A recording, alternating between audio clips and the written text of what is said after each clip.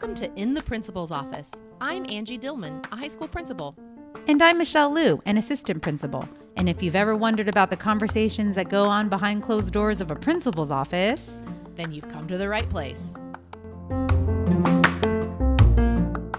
Today, we are in the office with Dr. Shawn Bolton. Hello, Shawn. How are we doing, Michelle? Good to see you again. It's so great to see you. And I just want everyone to know that this was a journey to get here. I think it was third time the charm for us to have this meeting. So I'm happy to finally be here. And I'm glad to be here despite all the technical difficulties and calendar issues. Oh my gosh. Earlier today, we were supposed to meet and talk. And of course, right when I was going to sign on, I got a text message from my cable company saying, oh, hey, by the way, we're out for now. And it just reminds me of how it must be like for our students.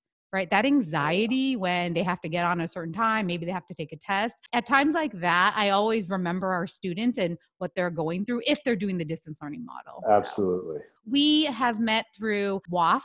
And for those who don't know, WASC is an accreditation body, a Western accreditation body for high schools and colleges. Every 6 years, high schools have to get accredited. It has to get renewed. And the really cool thing about that is that they bring together volunteers. So teachers, administrators can volunteer to be on these committees. And so 3 years ago, I was assigned to a committee and we went and we visited Shawn's school. And so that's how I first met him. Do you even remember? It seems like a long time ago. It wasn't a long time ago. No, I do remember it. And It was a great visitation team. In fact, just having been part of WASC for quite some time now, it was one of the best visitation teams I've been part of. And it just seemed like we had a nice mix of educators that were very passionate about public education and just student success. And the revisit this year was great too, because it's always great to have somebody on the revisit that was on the original team. This is just a PSA for anybody that hasn't participated in a WASC visit. It's such great professional development. So if you're a teacher, if you're an administrator, and this is something that you're interested in, you should definitely check it out because I've learned so much and I get to meet fabulous principals like Shawn. Well, thank you. When Angie and I first started this and we were talking about people we want to interview, I immediately thought of you. And that's because I saw the leadership that you brought to your school. The other thing is we meet with students when we go on these visits. And every single student that I spoke with, they kept saying, oh, Dr. Bolton, like he's so accessible. He'll meet with us. He talks to us. If that's not an endorsement of what you're doing at your school, I don't know what is. And so I said, I have to bring you on here because we need to share with the world, our very small world, all the cool things you're doing at your school. Well, and I also think that your small world, I hope it grows because the ethos of your podcast is so critical about women in public education leadership roles. And, we've had the conversation before about how critical that is moving forward, especially in the next 20, 30 years. Yeah. If I think about what my legacy would be, I think this is part of it.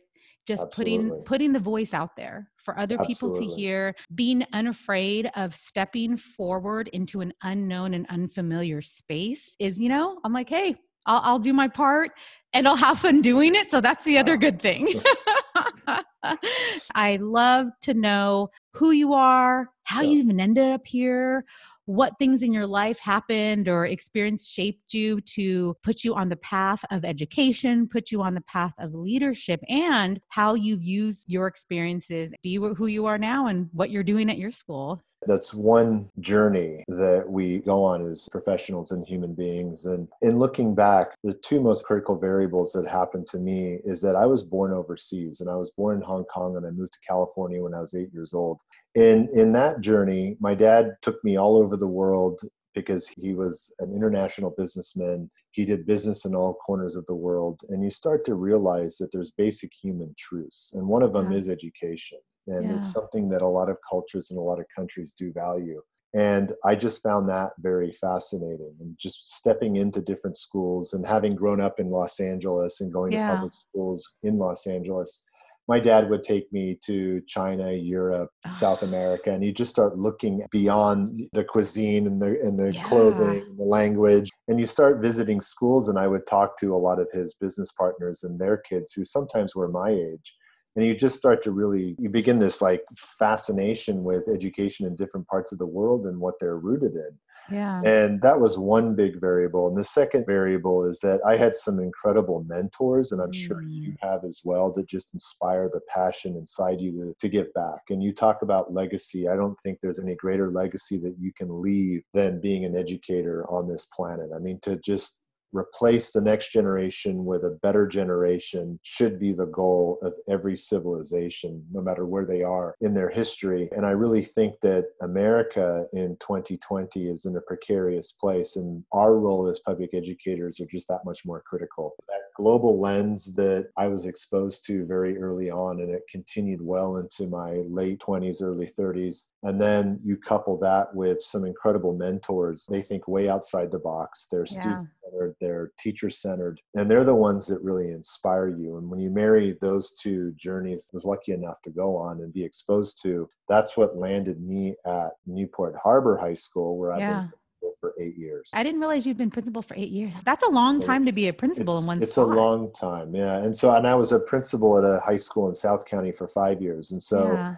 I have been told that 13 years in the principal chair is far too long, but I don't subscribe to traditional grooming practices in public education. You don't follow the playbook exactly, huh, Sean? No, and I feel like you don't either. And that's why I think, there's a professional respect and admiration there, because I think there's a lot of people that jump into the chair, and I'm sure you've seen it as a teacher and an administrator. They're climbers. They want to go from assistant principal to director to assistant, and they spend 3-4 years just to build the resume and a seat. It's not too long. It's not too short, right? It fits into the mold. Exactly. When I was a teacher, whenever we got a new principal, we would always use that as a gauge. Are they here because it's a stepping stone, or are they here because they care? That was before first impressions of the principal. That was just the way we thought about it as a teacher. Can I go back to the Hong Kong experience? So were you born in Hong Kong and you lived there until you were 8? My dad's side of the family spent 35 years in Southeast Asia. So they left England after the war. My dad flew in the Royal Air Force. And between India and Hong Kong, they spent 35 years out there. And my mom was a stewardess, a flight attendant for Pan Am. And so I'm a product of the jet age. My mom is from Los Angeles. She was working a flight on Pan Am where my dad was a passenger, and here I am. So she lived in Hong Kong for quite some time as well. My sister was born there, and I went back. I did a gap year. So after high school, and I went to Hoover High School in Glendale, I went back to Hong Kong for a year and I worked. That was an experience as well. So you speak Chinese then, I'm assuming? Well, Cantonese. I'm a novelty at dim sum. I can successfully order dim sum. And of course, they always turn around and call me Guilo, right? The foreign devil speaks our tongue. Yeah, that probably shocks all the waiters. Yeah. I keep going back to the Hong Kong thing because my mom is from Hong Kong. Okay. So she's born and raised in Hong Kong. She came over from Hong Kong when she was 9. Her family is from southern China, and then they went to Hong Kong. So now I'm like, Sean's more Chinese than I am. Oh, yeah. Do you speak a little bit of Cantonese? Like Josan, Lei Ho Ma? Yeah, I mean, very, very, very little. My dad was born here in the United States. He's Chinese as well. Okay. But he was born in the United States. His dad was born in New Mexico. So they came over in the early 1900s when that first wave of Chinese immigrants came over. My grandfather was born in New Mexico and he spoke Spanish. And then my dad was born in El Paso, Texas. So I used to think his nationality was a cowboy. There's pictures of him and he's wearing the hat and the boot. And he said, y'all. He met my mom. And so he didn't speak. And so my mom said that she tried to teach me. And of course, now I'm like, Mom, why didn't you teach me how to speak Chinese? What a skill. And she said, but your dad didn't speak because when he was growing up in the 50s in El Paso, Texas, during that time in the United States, they were all about assimilation. So being a good old American boy, which worked because I thought my dad was a cowboy. So that's what I mean when I say you are much more Chinese than I am, Sean. That's pretty amazing. And I love Hong Kong. Have you been to Hong Kong? I've only been there one time. I loved it. It's loved it. It really is. What does Hong Kong remind me of? It reminded me a little bit of New York City, but bigger and cleaner and more dense, if that's possible, Right. right? When people think of New York, we always think of New York as the most dense city in America, but the malls are humongous. And it's just, Incredible. when's the last time you've been to Hong Kong? Have you been So back? I took my wife in 2006 and we spent Okay. a couple weeks there. Yeah. And again, it's just one of my favorite places in the world. And I agree. It's got a little bit of New York, except it's got this eclectic edge to it. The Chinese culture is so rooted in Hong Kong, coupled with a lot of European influence. Yes. And you've got that crossroads of Yeah. culture and language and food. It's a city that's very alive, and it's the gateway to southern China. And southern Yeah. China has become a manufacturing giant, Yeah. a technological giant. The nightlife, the Oh ferries, my the gosh. food, the Yes. sounds, it's just an incredibly energetic city that's contagious. Once you Yeah. go, you want to go back. But I can't wait till I get to take my kids there and show them where dad was born, where he Yeah. lived, and all that Yeah. stuff. We don't have any family friends left there, Okay. unfortunately. I'm sure you've been following what's been happening there, especially over the Yeah. last 18 months. Quite sad, but it's It's quite very sad. inspirational at the same Yeah. time. Pro-democracy movement that is so powerful. I agree. And then I also agree with the intersection of culture. I remember when I would look at pictures of my mom and she was dressed in Mary Jane's. She had on the Oh, British dress and she would always have her hair with a big bow. My mom's grandfather was a translator in an embassy. And so wow. he spoke English. And when I look at my grandparents, their wedding photo in Hong Kong, they were wearing traditional Western clothes. So she was in a white wedding dress and he was in a tuxedo. Like you said, that intersection of culture was really interesting. My mom loves Incredible. afternoon tea. My mom loves afternoon tea. She puts milk in her tea. Of course, now that I'm older, oh, okay, that's the English influence. And you talk about education systems. I mean, it was the public system there is rooted in the British Victorian curriculum, Yeah. but it's very scripted and it's very strict in a lot of ways. Uniforms, and you got Form 1, Form 2, Form 3. And I just think that there are a lot of Chinese now that look back, and there were a lot of issues with imperialism and colonialism, as you well know, but the education system that was rooted in was free flowing. It was free thinking beyond the stringent Right. components of it. It's what we value about democracy. It's the Right. genius behind democracy, in the sense that if you work hard enough and you educate yourself and you become upwardly mobile, and education is an avenue for that. The Chinese, especially after World War II, really valued the education system that the Yes. British put in. Right. And that exposure also to the Western tradition in education. And it was that nice blend. And Yeah. now Shanghai and Beijing are trying to clamp down on a lot of the freedoms that exist within not only law Right. and the media, the free press, but also in education. And so Yeah. that's an interesting variable to pay attention to as the pro-democracy movement runs its course. The global perspective you have when it comes to education. And I feel exactly the same way, learning about the humanity in other places, and it Right. puts things in perspective. It does. It puts a lot of things in perspective. Right. So what did you Right. teach? I went to college in the Midwest, to a tiny liberal arts college, and that's where I began my teaching career. I majored in history. I was credentialed in English and in history. And I started out teaching history. I taught for 2 years in Springfield, Missouri, of all places. And Okay.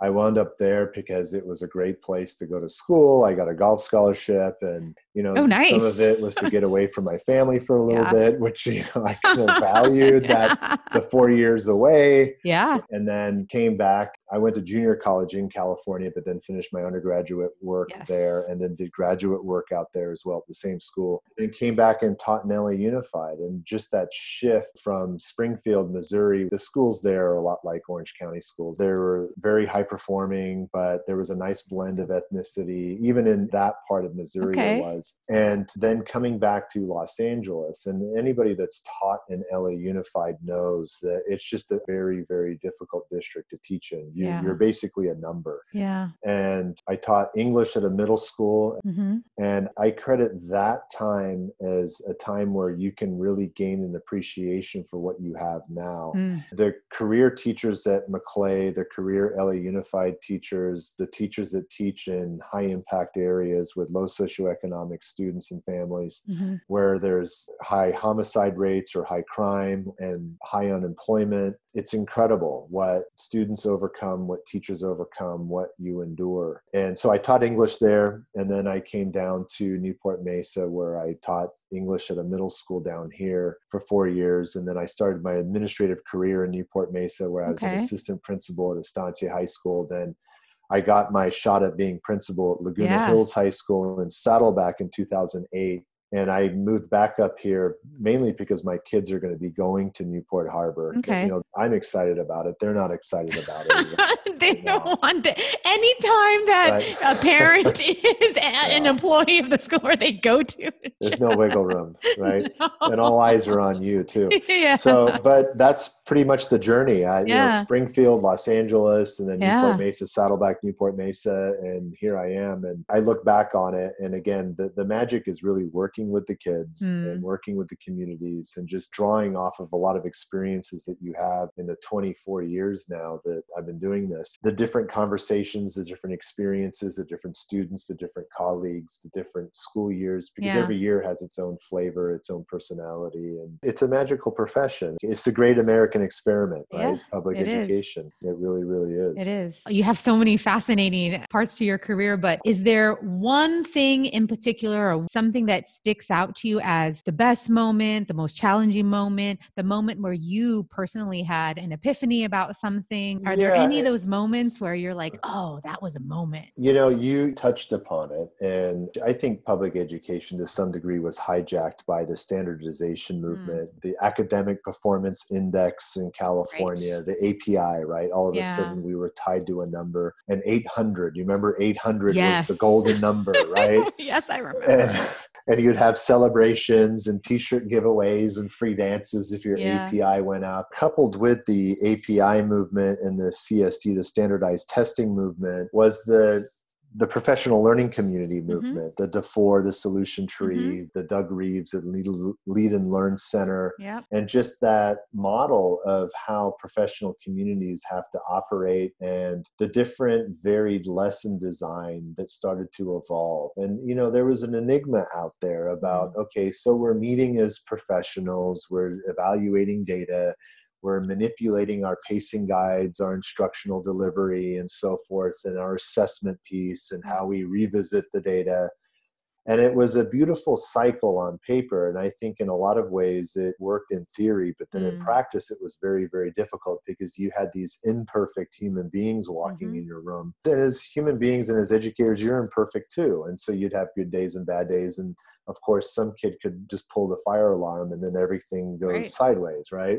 So in the height of it all, I started really having second thoughts about the value of a lot of the professional development that we were doing. And so as a principal, I'm in my third year in Saddleback, and we went through the Doug Reeves Lead and Learn Center, and it's all great stuff. Any educator that dives into it, finds value in the journals, the books, the teachings of Doug Reeves, and then, you know, you switch over to Solution Tree and Rick DeFore and Marzano and Mohammed, and they're great, passionate educators, but they never really talked about the relationship piece that you have to have with your community and your students. And so the aha moment goes back to, and I credit Cliff Jarmy. He's a longtime wrestling teacher, mathematics teacher. He majored in mathematics at UCLA.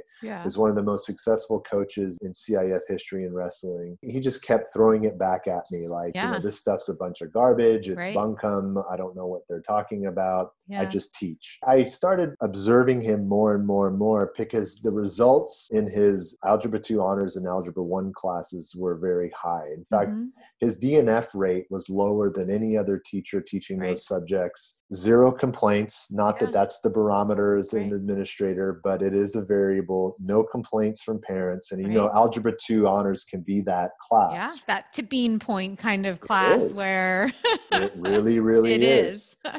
And what I noticed is that every day before class, he stood at his door and greeted students. He made a note of going to every single sport, whether it was softball or basketball or soccer, and here's a wrestling guy, right? He made a note of going to the holiday concert for choir and music. He made a note of going to the fall drama play, the spring musical. He was visible. His wife was visible. He had 3 kids of his own, so it's not like he had all this time, but he made the time. I began to realize that we're missing out on the relationship piece and really talking about it, valuing it, and really defining it within the context of our work. And so all that other stuff is important, but I got a little bit brainwashed and I went down the journey, and I realized that when we started talking assessments and grading practices and lesson design and pacing guides, that we never talked about the human element. He knew every kid's name within the first week. He knew who was on a 504, what level of English language learner he had in this class. He showed up at every IEP, every 504, every SST. We all have those educators on our campuses. That Cliff Jarmy on our campus. No wonder he's like, I don't understand this. Like, I'm just teaching. I'm already, in his head, he's probably like, but I already know, like, how is this different than what I'm doing? I mean, that's probably what he meant. You know, how is this different? Like, why do I have to put something else on top of what I'm already doing when I'm already doing looks just like that? And I don't have any problems with it. Right? Exactly. And so that's where I had the epiphany about the relationship piece. And so you have to build these strong relationships with your students, your teachers, your community, people at the district office. I think relationships are paramount. So do I. And that was something that when I was going through my administrative credential program, we interviewed our superintendent. This is at my former district. And he mentioned that relationships are everything. Like no matter what, they're everything. And I've heard it a lot before, and I'm sure everybody else does too, right? The relationships for everything, don't forget. But I don't think it's until you're in the shoes or you're in a certain role and you see the power of having a relationship and how that affects in all ways what you're talking about. It affects the data. It affects instruction. It affects moving your school forward. It affects when there's crisis like the pandemic where you need to ask teachers to be flexible about certain things. But it is the biggest thing I've learned as well. And it's something that I try not to forget. It's easy to forget it as an administrator, especially in my role. I think I do a lot of the detail work. I do a lot of the things where it's behind the scenes and do a lot of managing. It's easy for me to get caught up in my to-do list of things I need to get done for the school and then forget the relationship piece because I'm like, I'm always so busy. I always have to keep moving. But it's something this pandemic has told me a couple of things. One is that talking on the phone has made a renaissance in my life. I do that a lot now. I hadn't talked on the phone in years, but because school closed and I was so tired of being on screen, I started telling teachers like, hey, call me, just call me. Let's have our meeting, but let's have a phone call. And taking the time to talk to teachers, even if it's for 5 minutes. Are there 1,000 other things I could be doing? Of course there are. But I've realized, especially now in this environment where we are disconnected physically, the more I invest in people, the more I give people space to be seen and be heard, students and staff, that actually is a benefit to all the other things I need to do. You're absolutely right. Absolutely Very interesting. right. Yeah, I try not to forget. So if anybody's out there listening and you're interested in becoming an administrator, don't discount all of those conversations that you have or the time that you take to invest in students and in staff. It's important and it's valuable. It smooths the path for everything that else that comes, I believe. You're absolutely right. And I hope that cliche, I mean, I'm going to borrow that. A renaissance in telephone calling is something that we all undertake during this pandemic because like you, I found myself calling more people, parents and students. And if they had their cell phone listed on the student information system, just reach out to them by phone. Right? What is going on? Why aren't you Zooming? Why aren't you turning in your work? And I think that we forget that and we become so dependent on email. We've become so dependent on texting that a good old fashioned phone call, there's nothing wrong with it. No. And I think especially because of the email and even just when we're, using virtual platforms like Zoom or Google Meet, if for whatever reason, it's not as personal as talking to somebody on the phone. It's just really odd. I supervise the math department at my school. The department chair, we have a standing meeting every week. He never comes to it, which is fine. But you know what he does? He never comes to it because he normally calls me on the phone around 6 p.m. And when he started doing that in the summertime, which is fine too, because I'm also very accessible. And he would call me and he'd be like, "Oh, what are you doing, Michelle?" I'm like, "Oh, I'm walking my dogs," because I always walk them around this time. So now so now every time he calls me, he's like, even if it's, I don't know, earlier or later, he's like, "Hey, you walking your dogs?" And I'm like, "I don't know, I am now because you're calling me. So now I have to go walk my dogs." Why invest in something like that? Or why even bring that up? Or why even have this joke or habit or ritual? But I think what people forget is that's the connection. Correct. That's the thread that leads to other things like having hard conversations about grading practices. Okay, we need to talk about this part that affects the department, and then we can work together and collaborate.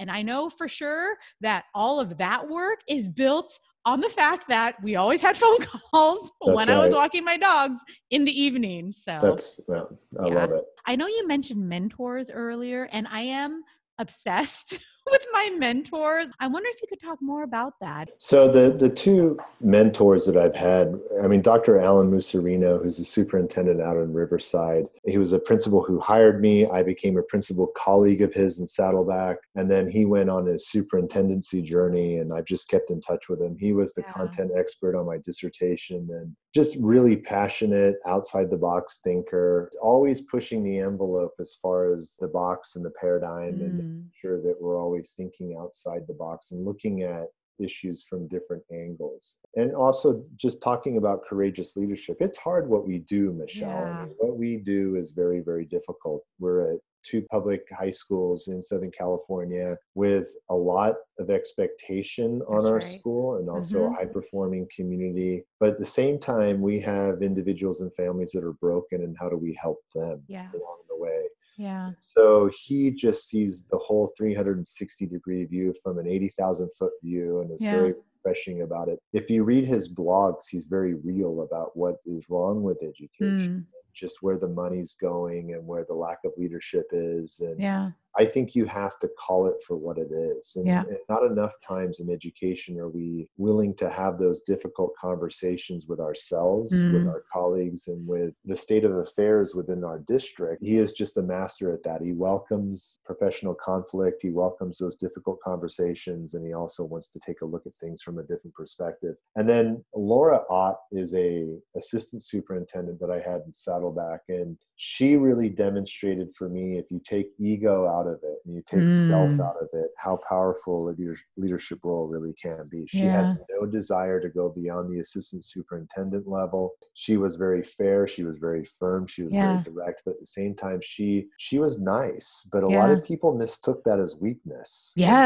And boy, when she had to be, she was anything but weak. And you would call people on the carpet. She had a little bit of a sharp tongue when she needed it. And it very well appreciated. But she loved to laugh. She loved to, take you out for a drink and have a good time. But boy, if you messed up, she was the first one to call.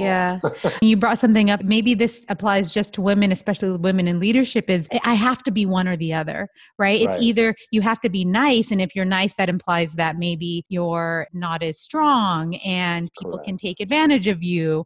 Or you have to be on the other side of that, really harsh, but then people can't relate to you. And now you're just kind of vicious. How to straddle that line and that balance. Do you find that that's mostly applies to women in leadership? Do you think that, men as well, in terms of being nice? Well, I think that is really the magic behind this podcast, is to explore that space, and that space of perception when it comes to public education leadership. I've been told that, you look the part of being You're like, thank you. Because I'm a white guy who's tall, right? Right. Is that why? Yes. But then they're like, yeah, that's why. Exactly. I know my limitations in a lot of different areas when it comes to leadership. And that's when you start building a good team around you that doesn't represent everything that you're about. I think the best leaders surround themselves with people that don't look like them, don't talk like them, don't have the same life experiences they do. I just find that women in some leadership roles overcorrect because they understand, or they're intimidated by the fact that males look at them in a certain way, or of their ethnicity, that bias, whether it's implicit or explicit biases that exist, or unconscious biases that exist. And that's a very difficult environment to navigate sometimes. And Yeah. again, what I appreciated about Laura Ott was the fact that she took all that out. I have met some incredible female high school principals along the way that I don't think would be considered for a superintendency role or an assistant superintendent role because they don't look the part. Mm-hmm. And it's horrible to say, but we both know it's out there. Yeah.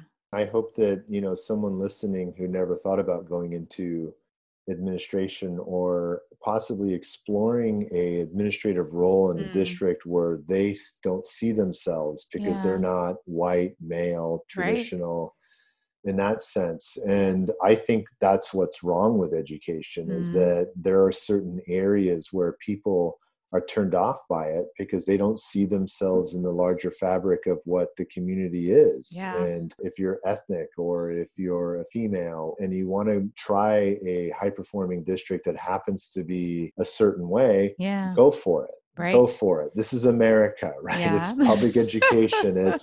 I just think that in the coming decades, especially in the coming years, having a diverse, varied lens when it comes to leadership and just, you think about at the district level, that executive cabinet group, and then at a site level, the principal, assistant principals, you need to have different life experiences and lenses. If you're going to lead a school in this environment, in this space, it's a very difficult space to navigate now. And if you just have a bunch of white dudes trying to navigate this thing, I wish you the best of luck because I don't think you're going to get anywhere. Yeah. That's just what I think. I think it's great, especially coming from a white dude.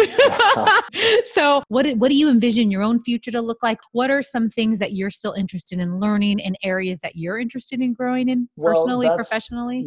That's why I like staying in touch and staying connected with you. I've got a whole list of people because I do want to run a district one day. I do want to be a superintendent one day and just assemble a team. And because it's easy, I like to pick professional sports when a new head coach comes in and they kind of clean house with the assistant coaches and they build their assistant coaching team, putting together a team that I know, people that I can trust that are like-minded in the sense that they're passionate about kids, but having, again, those different cultural experiences, life experiences, different sexual preferences. I mean, just that whole gambit that you have someone who is gay, you have someone who is Asian American, Mexican American, African American, someone who speaks Farsi and has a Middle Eastern perspective, and just bringing America to the table, right? And seeing if we can make that work in a public school. That's my ultimate goal. Oh, that sounds great. That sounds amazing. I'm visualizing it in my head, and what a district that would be. Well, you may be part of it, Michelle. All right. Well, it's on tape in front of everybody. So I feel really good about this situation. Yeah. We'll have to grab Zia Mora too. Thank you so much for sharing your time with us. And I have to tell everybody too, we're doing this over our winter break, which is probably easier for us to do calendar wise, but also I appreciate Sean taking the time to come here on his own time. Michelle. You've said so many impactful and valuable things. And I know that people listening will take something away from what you said. Thank you for being here. And we will see you next time in the principal's office. If you like this episode, don't forget to rate us in Apple Podcasts or wherever you get this show. It'll help others find us. Yeah, and you can follow us on Instagram at In the Principal's Office Pod and on Twitter at Principals Pod. And we'll see you next time in the Principal's Office.